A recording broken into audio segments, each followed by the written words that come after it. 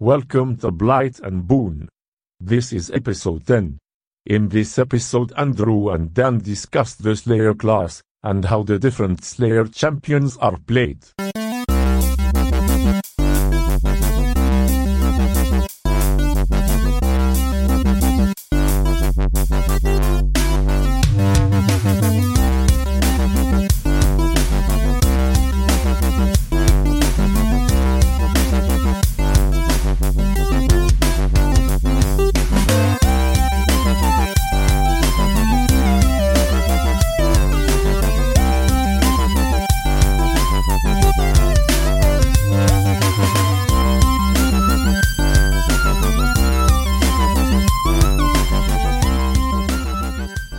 This is another episode of Blight and Boon. Episode number 12? No, it's like 10. No, it's more than that. I'm this is the same chat last episode. No, we had 8 and 9 last time we discussed. This is Blight and Boon, episode 10. Yeah, take that, Jones. Yeah, okay. Episode 10. We haven't recorded for a while. Since the last episode we haven't recorded.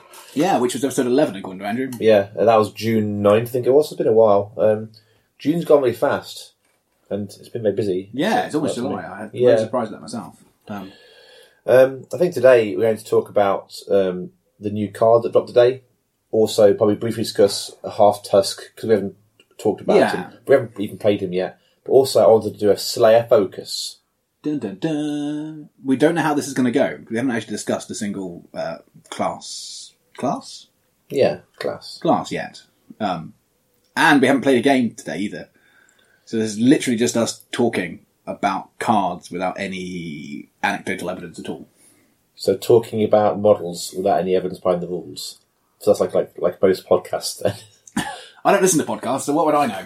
You don't, do you? No. Why are you on this? I literally have never listened to a podcast in my life. Not a single one? I think I've listened to half of a Warhammer Fantasy one 6 years ago. There's some really good ones, you know. Well, so people keep saying. Home Histories is really good, about history stuff. I like history, but the internet doesn't need to know if I like history or not. It's like five episodes about World War One. It's great. It's about 15 hours. It's brilliant. That sounds pretty good, actually. It's really good, yeah.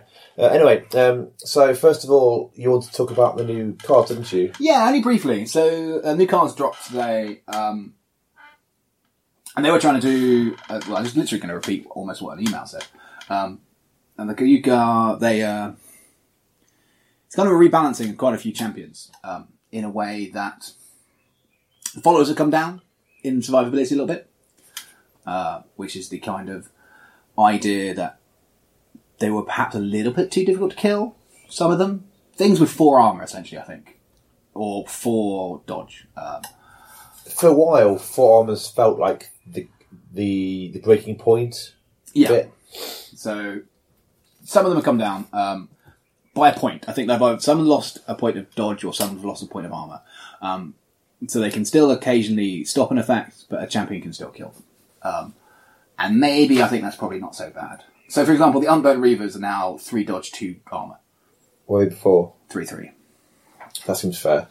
Which probably isn't going to make much difference to you playing them. Not you personally, Andrew, but just people playing them.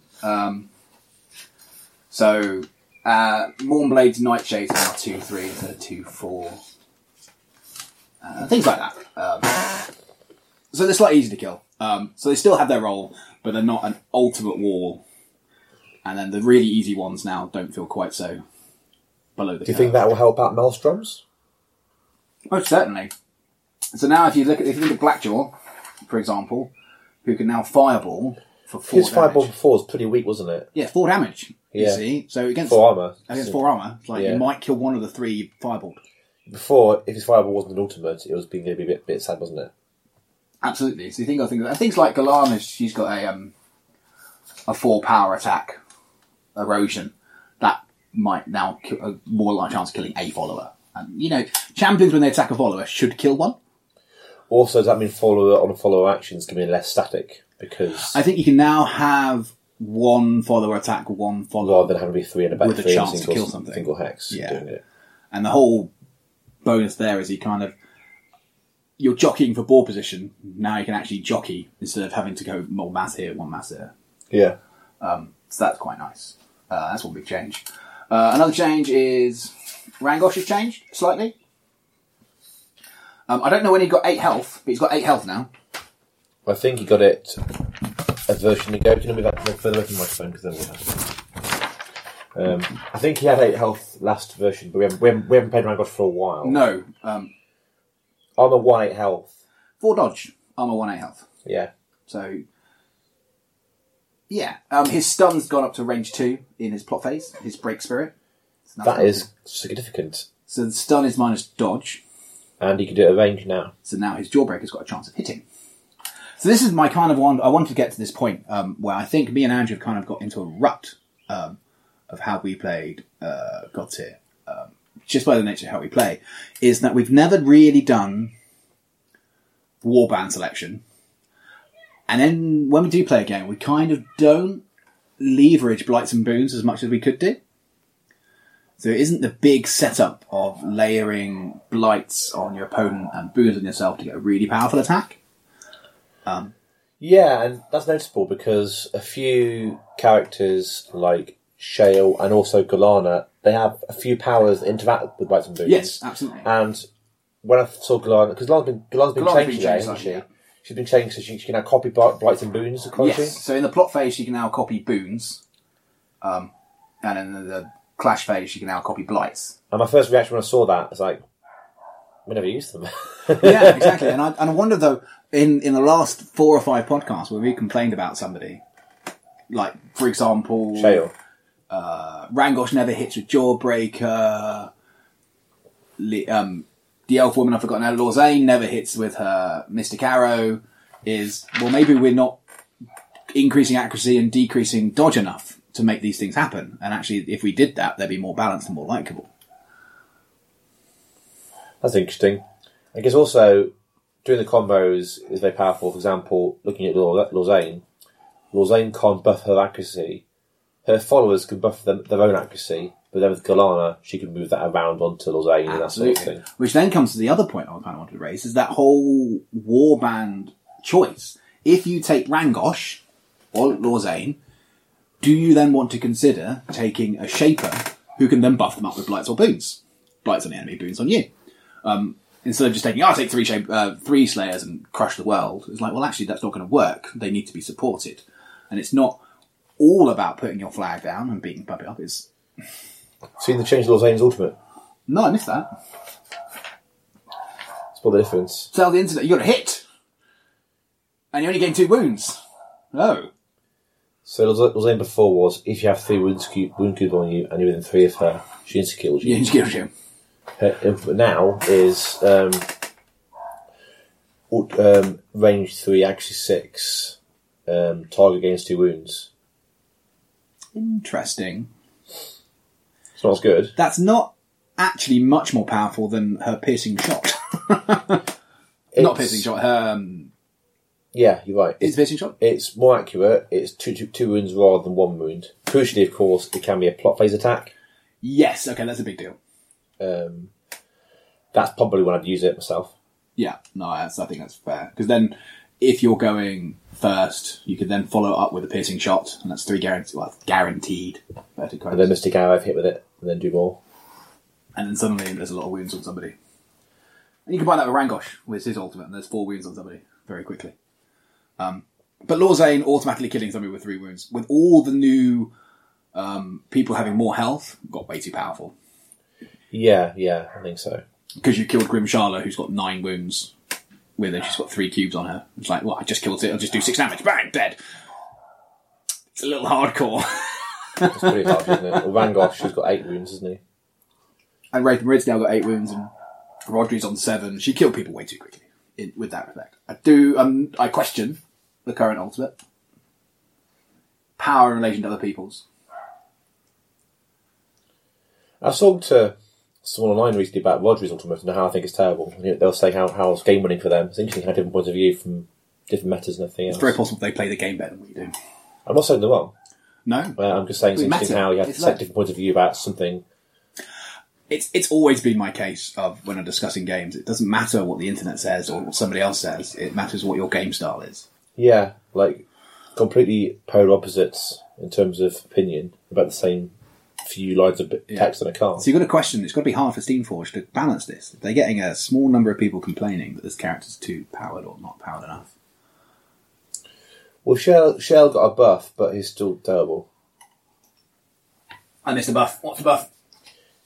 So, Shale has a buff now, which means that if he plants a banner, he gets 3 actions rather than 2. Not that he can do much with his actions in the first place because of all rubbish. Got rune weaving. Which moves a Blight and Boon around. Hit effect, move a boon from the target to any model within range. I've said that before, but yeah. Yeah, okay, fair enough. Still a cheerleader, in my mind. But still a buff though. We should probably try and play him again soon. Yeah, we should try and play the idea that the Blight and Boon game a bit more, possibly. I want to give him the name of the podcast, isn't it? I was thinking that. We are nothing but irony. That's not true.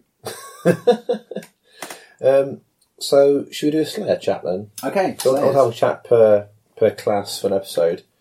It's interesting how the view numbers for this podcast are kind of set and quite stable at 2. at a certain number.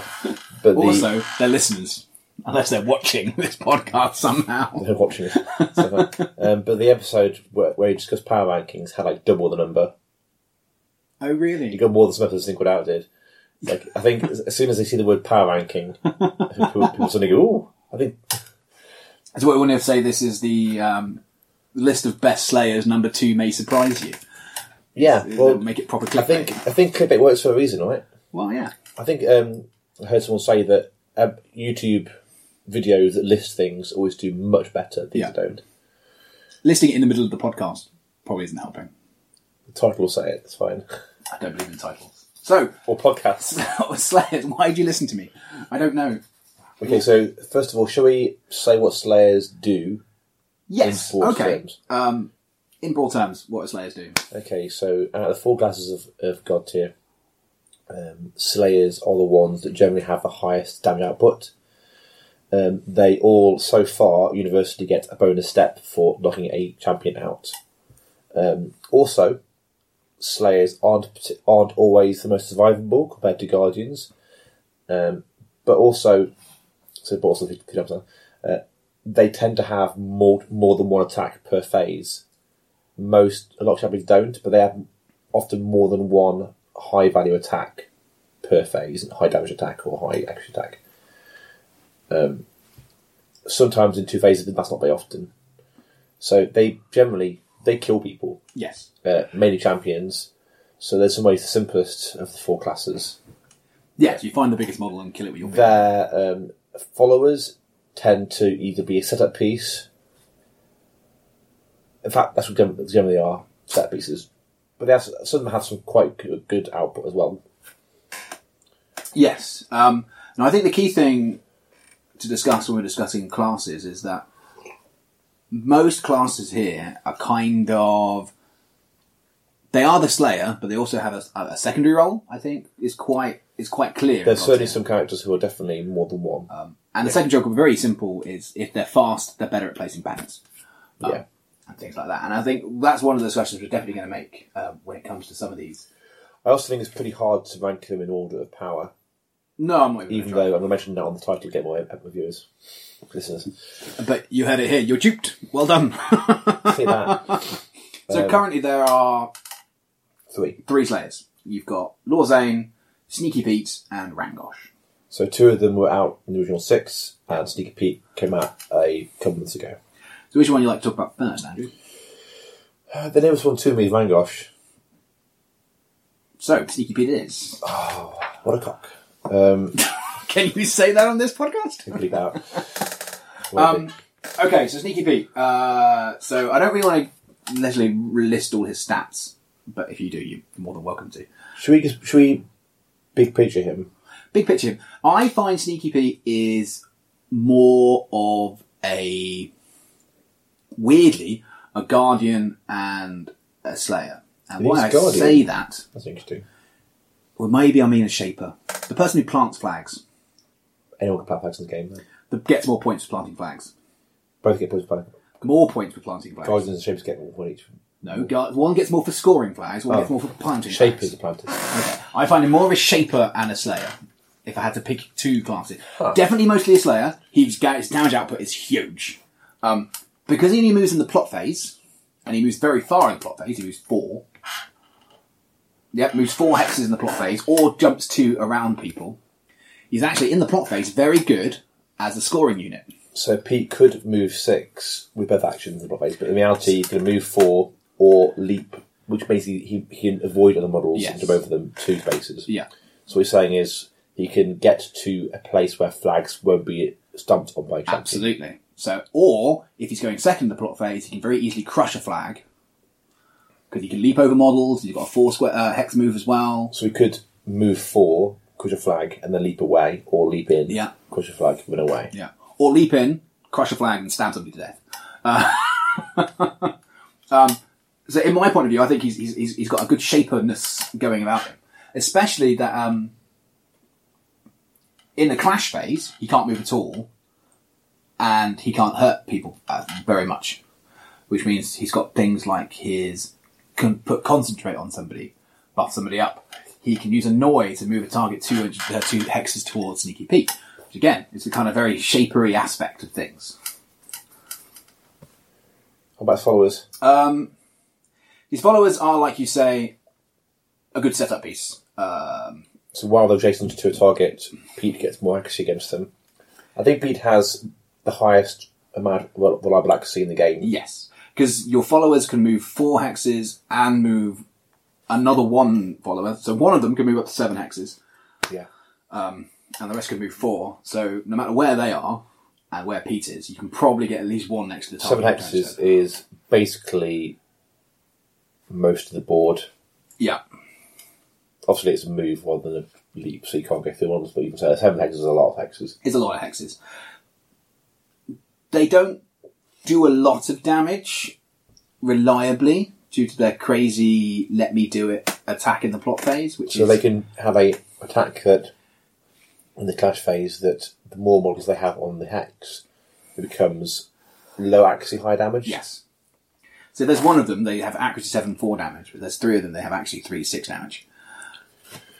Yeah, it's interesting. I find this champion interesting because of his absolute plot phase murder. The plot phase is generally in this game been designed as part of Godtear to be a move setup buff. Often you want to go second because you can react to their flags being placed. Yeah, or plant your own. Plant your own. Very reactive, sort of. Also your entire side moves and there's moves, so there's less interaction with your opponents in that phase. Yeah.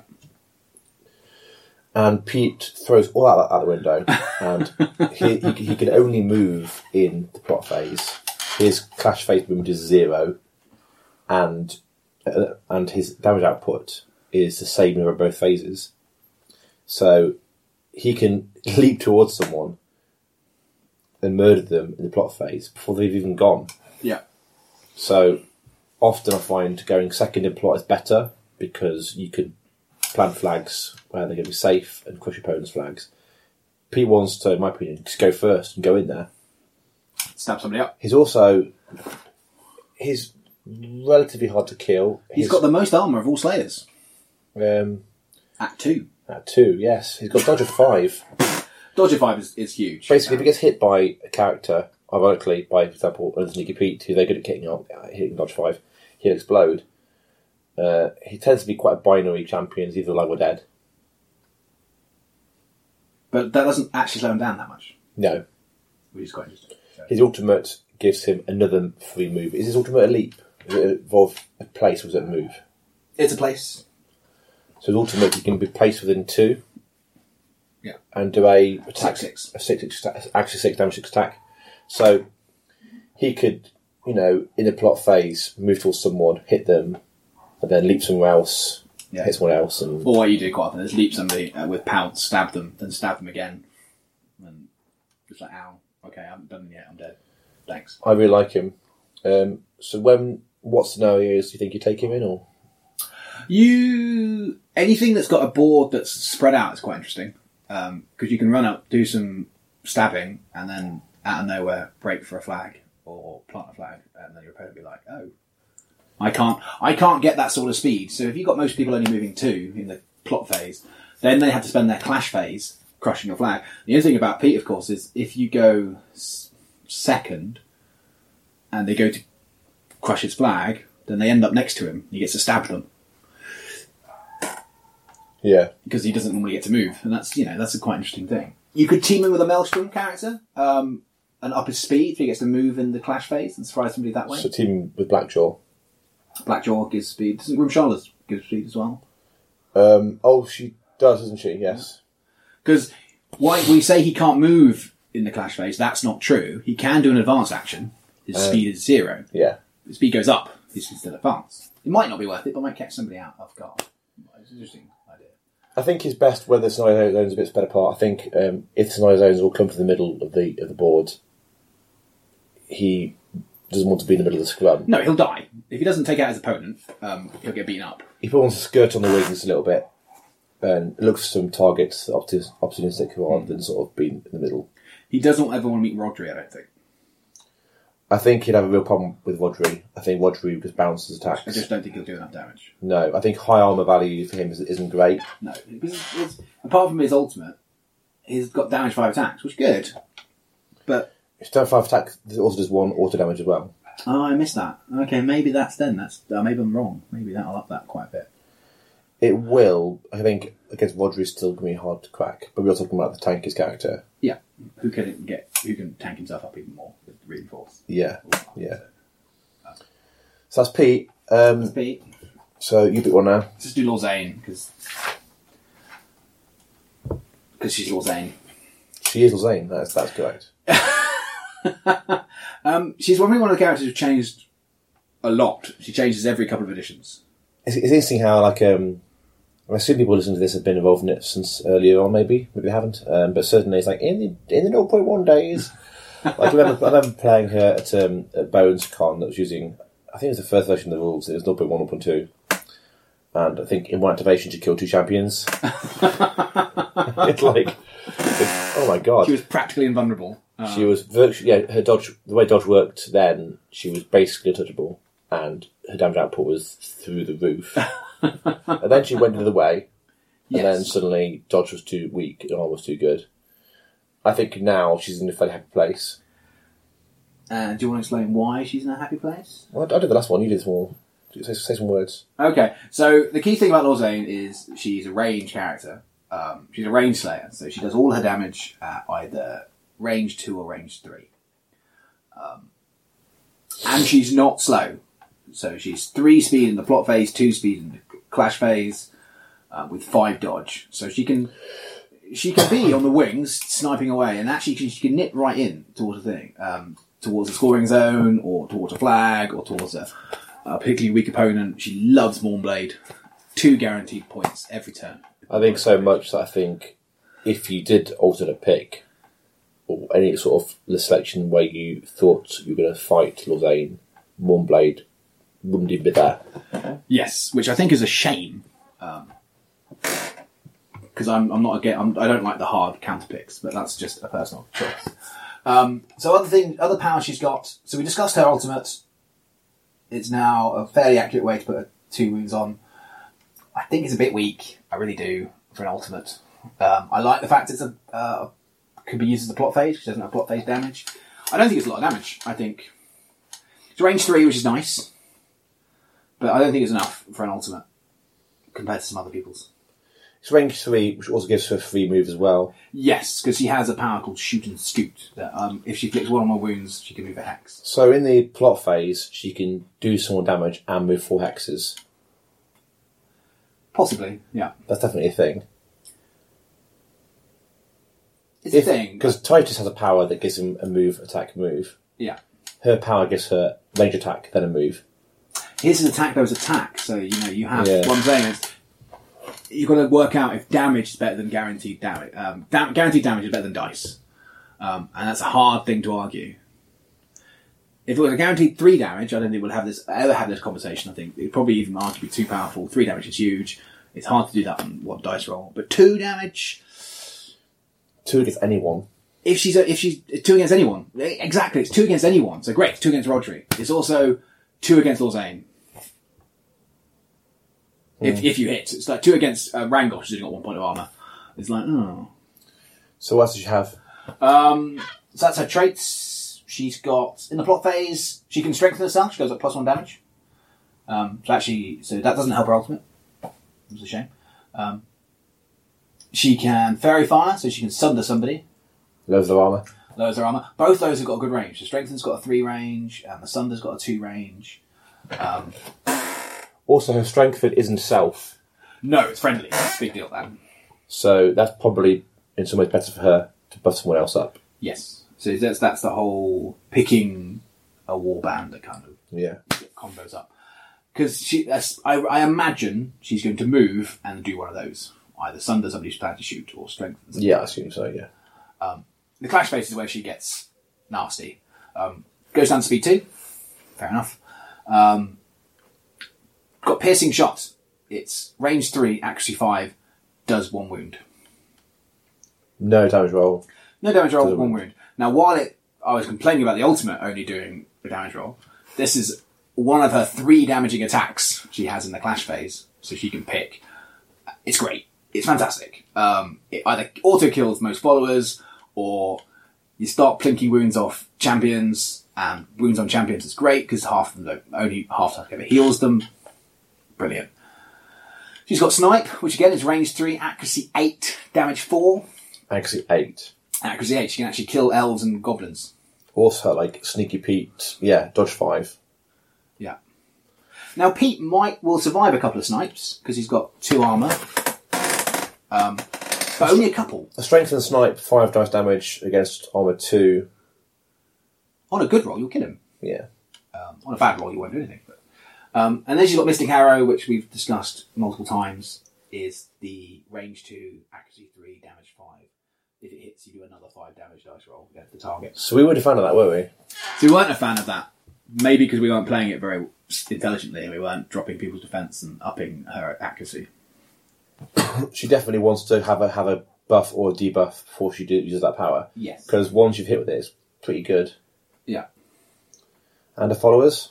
Her followers now, unlike a lot of followers, her followers like to walk around in a big group and kill people. And the number of times they've ever been killed, I can count on one hand. I've killed one once. So one finger then. just a giant fist. So her followers are the same speed as Lausanne, 3 and 2. There's 3 of them. They have dodge 4, armour 1. In the plot phase, they have a special skill called Hunters, which means they have +1 damage against wounded targets. Oh look, Lausanne can put wounds on people without rolling through their armour. Terrible for that. It's almost like a combo in the champion and followers. They can do blur, so they evade themselves.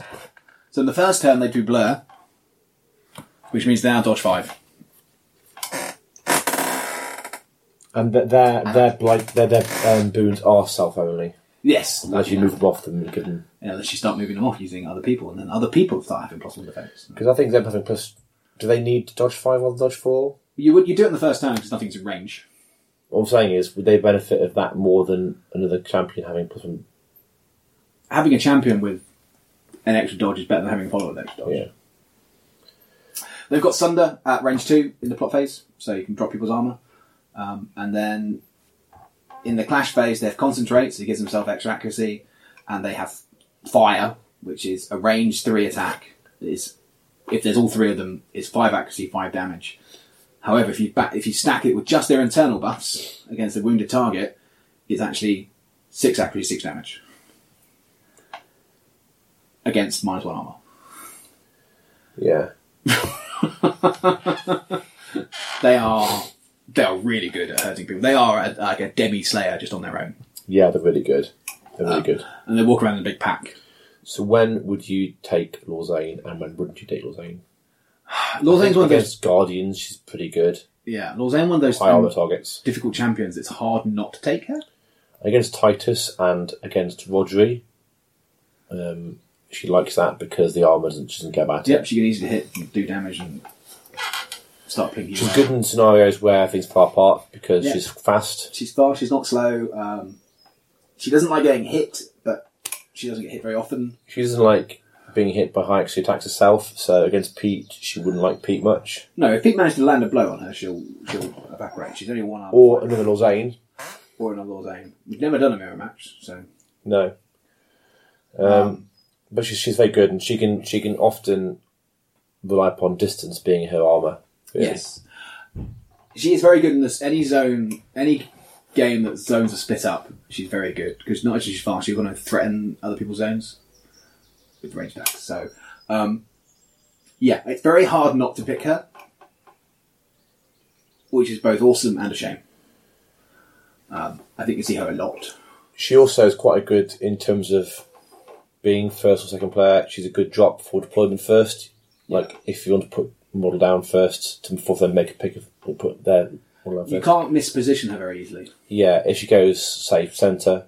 Yeah, or even to the side. She can get to the other side or threaten the middle. As a first drop, so when your opponent puts their models down, they can't sort of guess where she's going to go because she doesn't really care. She does nothing for moving people or moving hexes. If you somehow manage to surround her with minions and stay 4 hexes away, she suddenly starts to struggle a bit. She's got nothing that kind of gets around walls of minions or the like. Most Slayers don't, do they? No, that's a Slayer. They rely on other people to buff that stuff. However, Pete's kind of got a couple. He can jump over people. She can't. So she has none of those movement shenanigans. She simply relies on speed 3 or speed 2. That's her weakness, in inverted commas.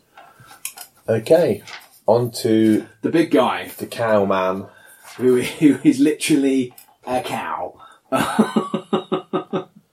He is a beast. He is a cow. He should be awesome. Maybe he is awesome. Maybe I'm just rubbish at playing him. Rangosh, Scourge of the Broken Plains. So, what's your overview of Rangosh? He is the man who hits hard.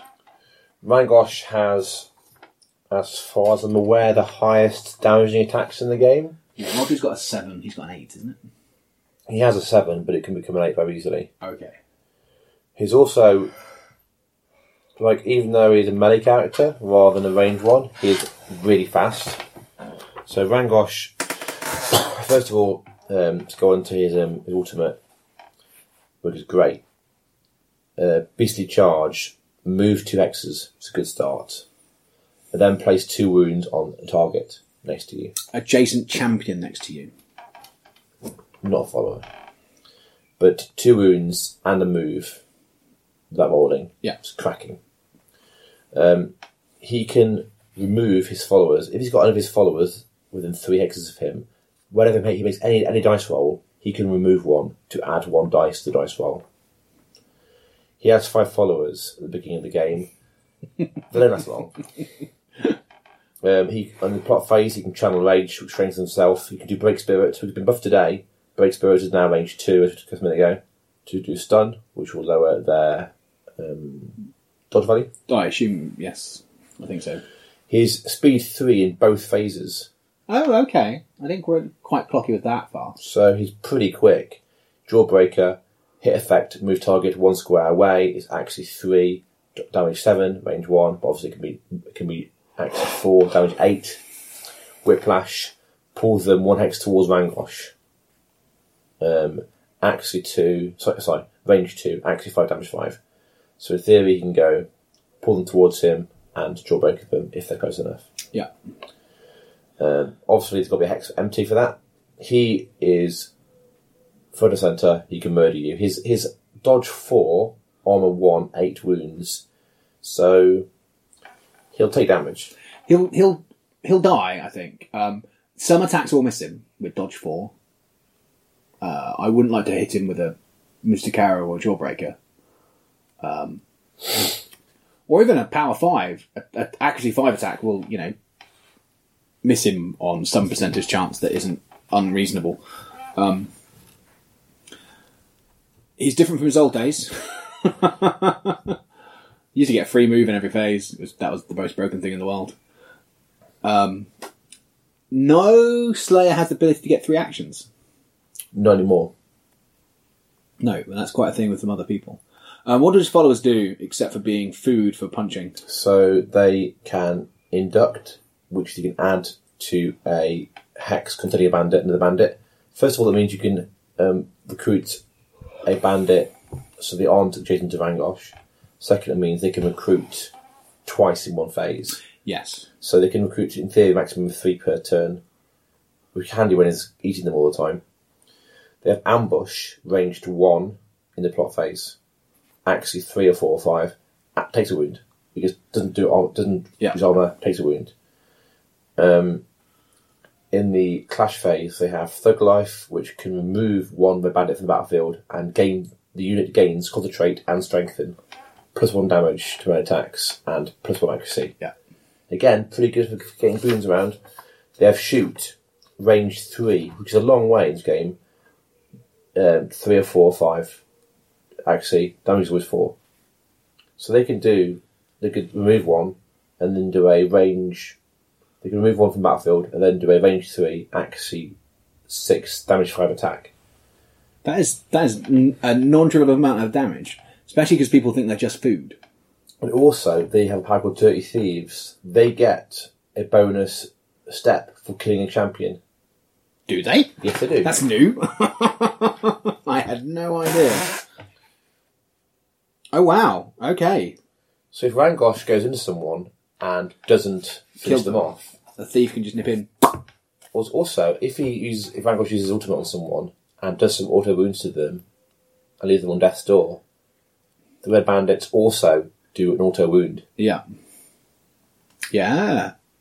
Especially if you're in the plot phase, for example, and you've got somebody who's only got 3 wounds left, it's very easy to move Rangosh up to do damage to them. Then the red bandits who move 2 in the clash phase do a point of damage to them. You can kill 3 points, a 3 health hero, a champion, in the plot phase without them rolling dice. Despite his speed and his attacks, some of them having range, I think he really hates control characters. He's got nothing. If something gets in his way, he's got nothing. He can't, unlike Pete, he can't leap over models. And if he's at a threat, that he's done. Although his threat's very far. Also, I think there's a fair degree, at least I find the past, of psychology with him, because the massive model with giant horns, he looks like he's going to take a face off. And when I first saw the guy, it's like I put all my firepower to stopping him from doing things, just because look at him. You know. It's terrifying. I think he wants to be front and centre. I think he's got 8 wounds. 1 armour's not great. Dodge force pretty good though. But he's not slowed down by being knocked out very much, really. Let's be honest with you, because when he's knocked out, he lose 1 action in the plot phase. It's not such a big deal for him. Yeah, he'll just move back again. It's like also if he's in the mix and he moves 2 axes away, he can whiplash someone. Yeah. Now we were discussing earlier that you need Blights or Boons to kind of make his Jawbreaker work. Whiplash does defeat that, unfortunately. What's that? Well, so if you drop their dodge to get a Jawbreaker to hit and you attack them with a whiplash first, well, that Blight's gone away. Yeah, but you then just kill some of your followers and then you get it. We've done that before, though, and that only puts his action up to 4. Yeah. It extends his threat range. However, any careful positioning you might have done. Especially to now move the hex towards the target rather than making them appear next to him. Yes. So I would like to take him in scenarios where there's a big middle zone. Yeah. Or where it's clear the fight's going to be, because he's ultimately a melee champion. Yes. I think it's pretty good against Guardians who are tanky. But he's quite controllable. So if you he can only kill people, his food, within 3 hexes. 3 hexes of him. So if he's in with 3 hexes because you want to keep the red bandits back a bit, any controlling power like a Froglodyte or a Sluishling just pulls him away a hex, and suddenly, it's been quite fun in the past putting him against, like, opposite when you deploy against Maelstrom champions, because the red bandits, although they do die fairly easily with dodge 3, armour 2, they die really easily. Like, numerous times, you've got the Maelstrom sort of rubbing their hands together, and suddenly the red bandits all vanish in puffs of blood. Rangosh just kills them all. It's like, dun dun dun. Conversely, if a Maelstrom does manage to kill them, it can make Rangosh very sad, although they can recruit themselves very fast back, but if they're doing that, they aren't doing their shots. Yeah. And they do go crazy. There aren't any ranged Maelstrom, are they, as such? I guess Blackjaw's kind of ranged. Blackjaw's got the only real thing. Grimshard's not ranged at all. But she's not ranged at all, what I'm talking about. So... Well, she is in the kind of way that she uses her followers to do the kind of... I guess the stream of followers she spews up a kind of like a ranged attack, aren't they? So they've got that weird pseudo Maelstrom, but she's very strange. We're not talking about her. So what do you think of him then? I want to love him, and I can't. Because I haven't managed to use him very well. We haven't used him for a while, and he's changed a fair bit. The last time I used him, he spent all game trying to kill Blackjaw and couldn't, and that was sad. So let's rank them. It made me rage quit. Okay, so number 1 is Galana. No, wait, Slayers.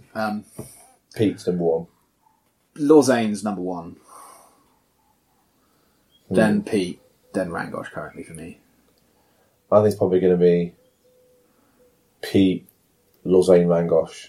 I don't think there's much difference between Lozane and Rangosh, because I think Rangosh is really good at range, but Rangosh is very good close up, and his range isn't bad, and his threat's very far, but Lozane doesn't care about repositions at all. I mean, Rangosh doesn't care much, but she doesn't care at all. About being pushed around and stuff, and shape antics. And yeah. Then again, if you know your opponent has high value attacks, so like high XP damage attacks, Lozane can't take them. And Rangosh can. Yeah. Probably more than the other two. He's simply got more health. He's simply got 3 more health than Lozane. He has 8 health because a lot of health. A lot of health. One armor means he's probably going to take probably more than 2 attacks, maybe 3 attacks. But Lozane and Pete against the right attack could be killed in one shot, couldn't they? And that's a big deal. Though less of a big deal for Lozane, who simply can stand up and shoot again. Also, Pete, you can jump. Both Slayers, Lozane and Pete may be able to use their range to avoid those sort of people in the first place. Yeah. It's very hard to attack somebody who's... Whilst Rangosh can, he's quite fast. He'll probably be surrounded. He'll have a lot of hexes around him, occupied with other models. So the problem with Rangosh is that he doesn't want to use an action to move in to attack somebody. Yeah. He wants to be there. And you often sort of see him sort of surrounded by rings of followers holding him back. Just surrounding him, sacrificing themselves in a body war. And I think he wants a Maelstrom to hang around with him. But in a weird way, that's fine, because he's got 2 attacks. He can kill 2 followers a turn, and that's not bad. When talking about steps, you don't necessarily need the big swing of knocking a champion out. A turn, it can be won on a single step, and if he's surrounded by followers constantly, and you're getting 2 follower kills a turn guaranteed, yeah, it could well be a thing that he's like, okay, that was good enough. So, do you think you'd always take a Slayer in your sort of 3? Ooh, now I was going to ask that question to you. Right at first. I think if you don't take one, you have to have a good plan of what you're planning to do. You have to take a very controlling flag game. If you aren't taking one, in some way just saying you aren't going to get many champion kills. Yes, I think that's right. Because I think a Guardian will get you a champion kill. Maybe 1 or 2.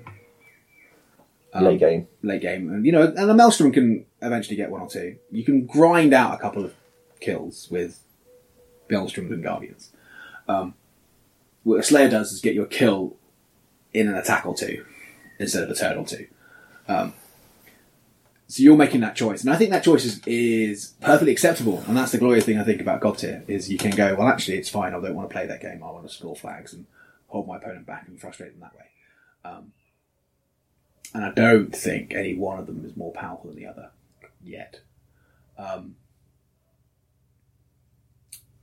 So no, I wouldn't necessarily take a Slayer. And if I did take a Slayer, I might want to consider another character that can support it in some way, either by pushing my opponent's models closer to it or further away from it. So Landslide, for example, is great to clearing Langosh's charge lanes. Yeah, very good. He can move an entire follower squad just out of his way. That's it.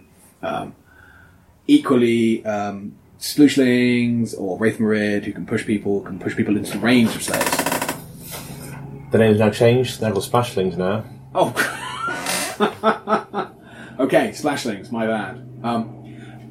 And you can pull people towards them, so you can pull bad people closer to Pete, so you can stab them in the clash phase, for example. which would be just unfair. This feels to me like definitely a game of movement, isn't it? Yes. And Slayers are fast, generally fast. They are. All their threats far. Yeah. Well, out of the three of them, the slowest speed is 5 over 2 phases. Yeah. That's not slow. No, it's not. You're right. Am I making a point? Have I made a point? You should stop topic. Just talking. So I'm saying, what have I said? No, I wouldn't necessarily take a Slayer. If I did, though, if I want to play a more balanced game, I'll take a Slayer. I think I would take one because I think it forces your opponent to deal with them, and it forces the opponent to make choices about what they're going to do. And I think it forces their poor positioning because if someone goes near a Slayer, they go, "Well, it says if I kill me," and their threat area can expand further than they can go. Yeah, because people have to take them into account. Do you think that the bonus steps for doing a class's action are worth it? And what I mean by that is if you take certain Slayers or other certain classes, the follower count goes down, for example, which means Maelstrom heroes have simply less things they can attack and get extra points for. You take a Slayer who gets an extra point for knocking a champion out. Actually, does that extra point make such a difference that all they should be doing is knocking champions out? So you're saying, is it a win more? But yeah. What I'm saying is it so important to consider, or is it just that's an interesting bonus? Great, I'll have a point. Because Slayers, if they have 2 attacks a turn, that could be 2 followers they can kill, or they can plant flags, crush flags. We've had games that have been winning like 1 step difference. The entire game's been winning like 1 step. So I guess it makes a big difference in that respect, doesn't it? Okay. But not such a big difference that they should only be doing that? No. I mean, I think you generally want to go for champions for Slayers anyway, because they're high value targets and they've got high attacks, right? And it ruins your opponent's day. Yeah. But if they can Maelstrom certainly want to go for followers, mainly because they often can't kill champions. I mean, Gumshala literally can't kill champions. No. And Blackjaw can't dent them. Titus isn't bad. He struggles. Even Titus struggles to actually... Like I'm saying, a Guardian and a Maelstrom will grind a champion out over a turn or 2 instead of an attack or 2. Yeah. Okay. I think I've got no more random waffle to talk about. That was a podcast. So we'll talk to you again at some point, isn't it? Thank you. Say bye, Dan. Goodbye, Dan. Bye.